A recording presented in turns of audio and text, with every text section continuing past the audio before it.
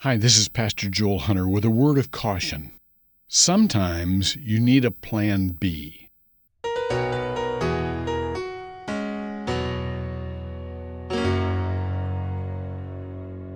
Ethan was hiking with his family over the magnificent cliffs of Moher in County Clare, Ireland.